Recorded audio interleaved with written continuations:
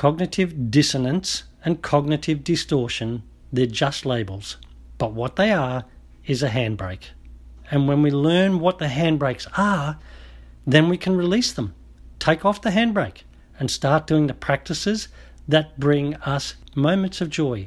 I'm Christopher Pettit, son of Paul Pettit, and this episode is supported by the sales of Paul Pettit's books, found at paulpettit.com.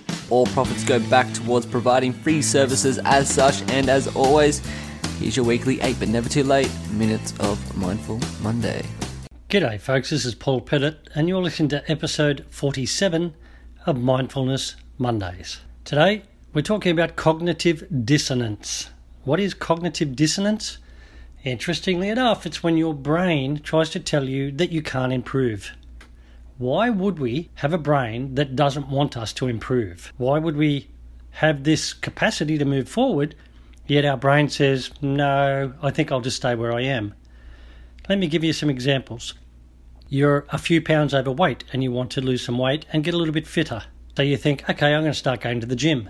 Or make it even more simple. Okay, I'm going to start running. Each morning I will get up and I'll go for a run.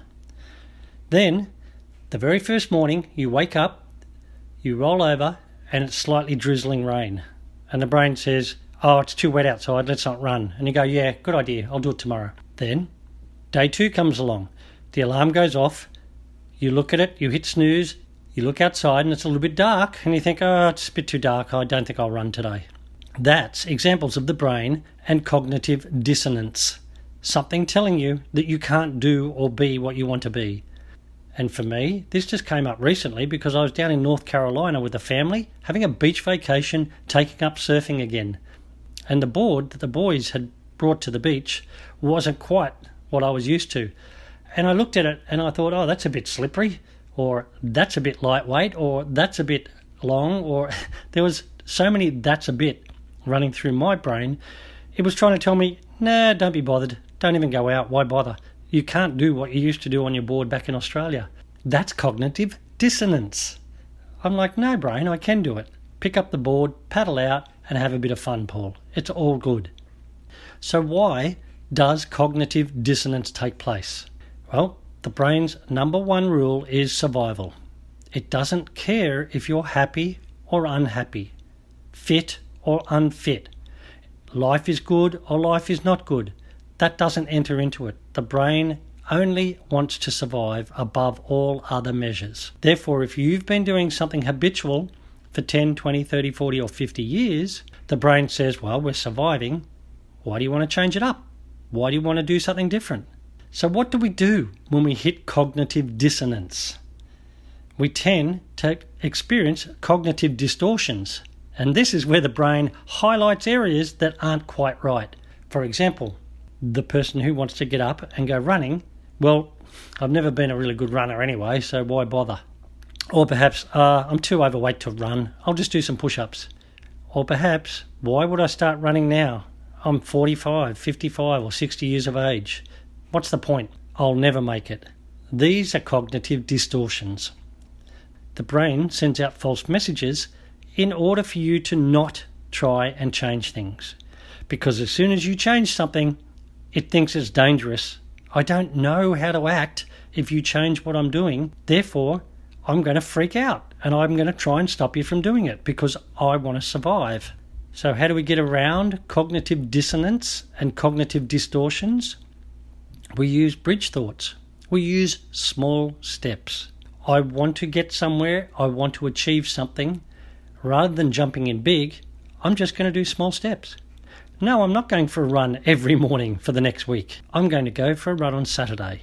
And I'm not even going to go for a run. I'm going to go for a walk, and then a little bit of a run, and then a walk, and then a little bit of a run, and gradually build up on it. And when I ease into something, my brain accepts that it's okay. It can survive under this new routine. Therefore, it sort of sits back a little bit and sort of hovers around to say, well, do I need to create a distortion? It seems okay. Let's let him do it for a little bit. As I do it more and I get healthier, the body starts to thank me and the brain starts to realise that this is a good survival technique. Therefore, the brain starts to put in the chemicals of reward rather than objection. Cognitive dissonance and cognitive distortion, they're just labels. But what they are is a handbrake. And when we learn what the handbrakes are, then we can release them. Take off the handbrake and start doing the practices that bring us moments of joy. And through moments of joy, added up, we become happy. Isn't that what you want in life, folks? I just want to be happy. Well, I'm here to tell you it's achievable, because once you start the action, once you start changing habitual behavior that is creating the, quote, unhappy, then you start to move forward. And this is what life's about. Forever moving forward on the pathway, not just standing still. And ultimately, you get into that place where you feel good about yourself. I enjoy being me. And all of a sudden you realise, hang on a minute, my job's easy. What is it? My job is to be me. And as I say to you, your job is to be you. Check it out, paulpettit.com. Don't you love her madly? Or don't you need her badly?